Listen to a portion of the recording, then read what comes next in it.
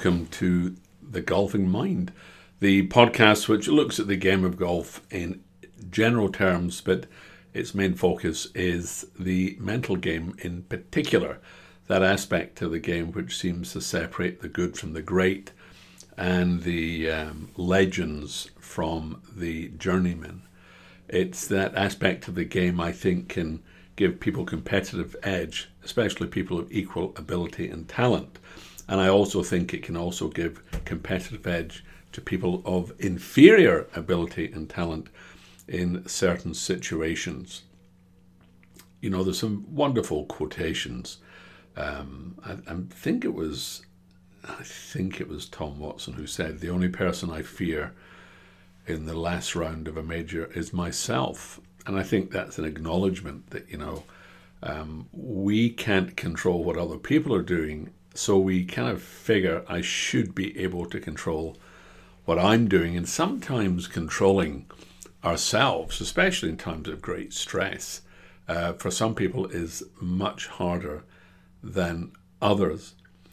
And I was talking to some pals recently and had a conversation that has been had many times by golfers in many locations around the world. And the question is, who's the greatest golfer of all time?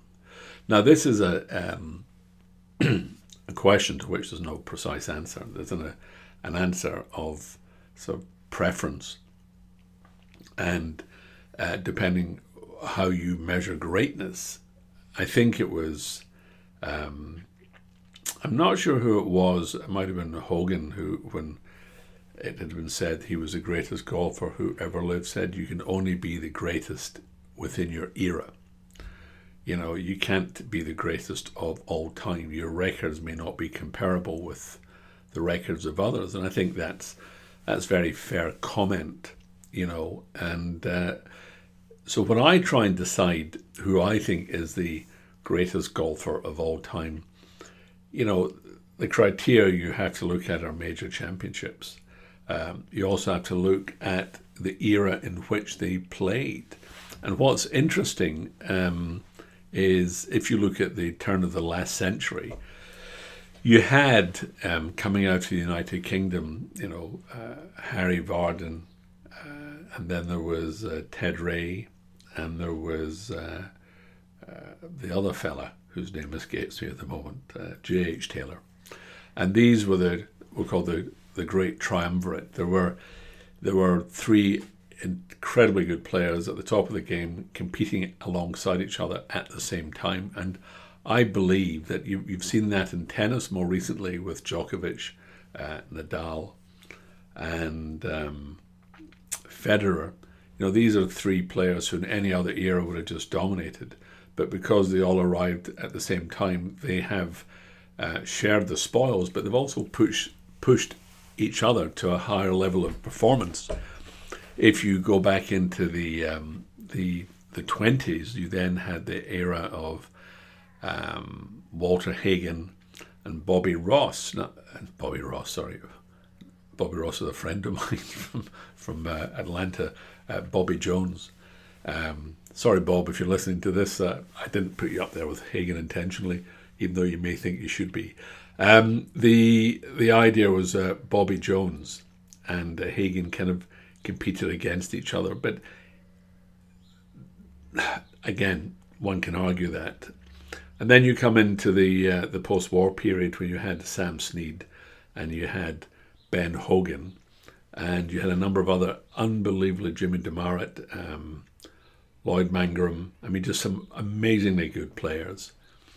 And then we come into the player Nicklaus and Arnold Palmer era in the 60s, the mid-60s. And then into the 70s and 80s, we had other players who were right at the top of their game for a long time. And then in the late 90s, along came Tiger Woods. So who is the greatest of all time? Well, it may be sort of an age thing, but I think I would have to go, and let me give you my three candidates. Number one would be Bobby Jones.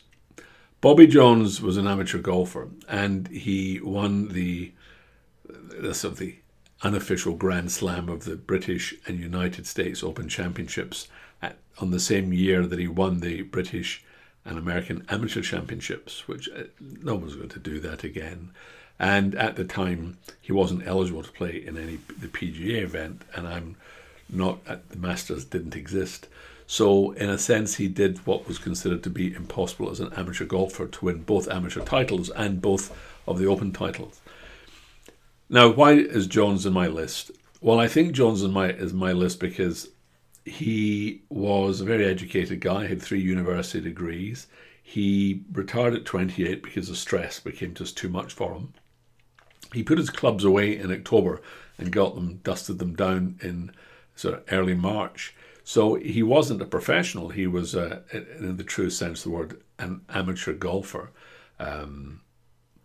And he won an extraordinary percentage of the tournaments he entered.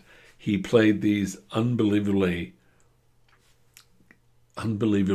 amazing shots under pressure, playing with hickory shafted clubs. And if you've ever played hickory shafted clubs, they are a challenge. So he was a phenomenal golfer. Curiously, when the steel shafts came in, they didn't work for his timing, and he never was very comfortable with them. But he'd retired by that point at the age of 28 in 1930. The second player would be Ben Hogan. Ben Hogan in 1 year won 3 majors. In 1953, he couldn't get back playing a 4th. He was a gritty, tough competitor who, more than any player in history, went out of his way to master the game.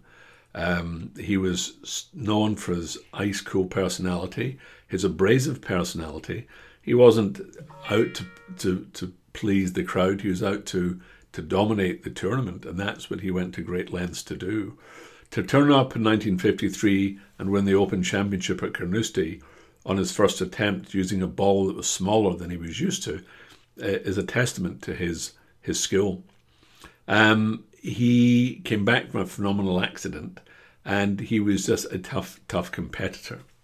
And then the third candidate would be Tiger Woods. Tiger Woods was a phenom, a golfing prodigy at the age of 4, which also Bobby Jones was, curiously, not a prodigy, but a very good young player.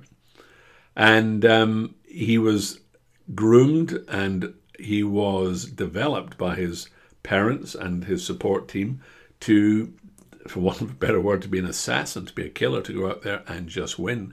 And you look at his young swing, it was all very fluid and languid, but he was a player determined to win. Winning was everything, and that was a good mentality for him to get into.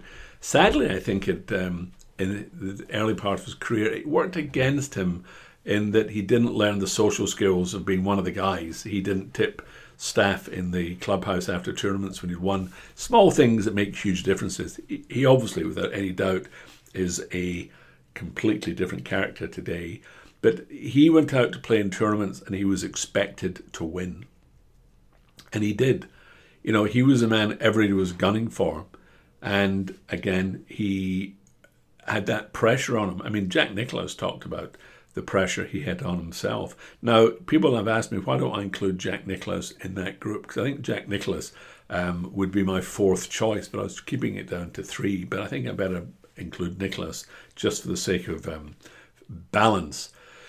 So Woods then won. He had all 4 majors at one time on his trophy cabinet, 3 from 1 year, 1 from the next. And it is a tribute to that level of ability to have done that. And now finally come on to Jack Nicklaus. Nicklaus is a man who launched himself in 1959 into the world of golf and stayed in it for 4 decades.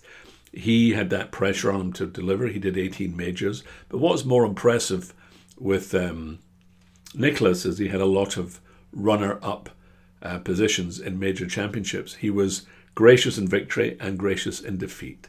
He focused his career on the majors, and that was what was going to be his legacy.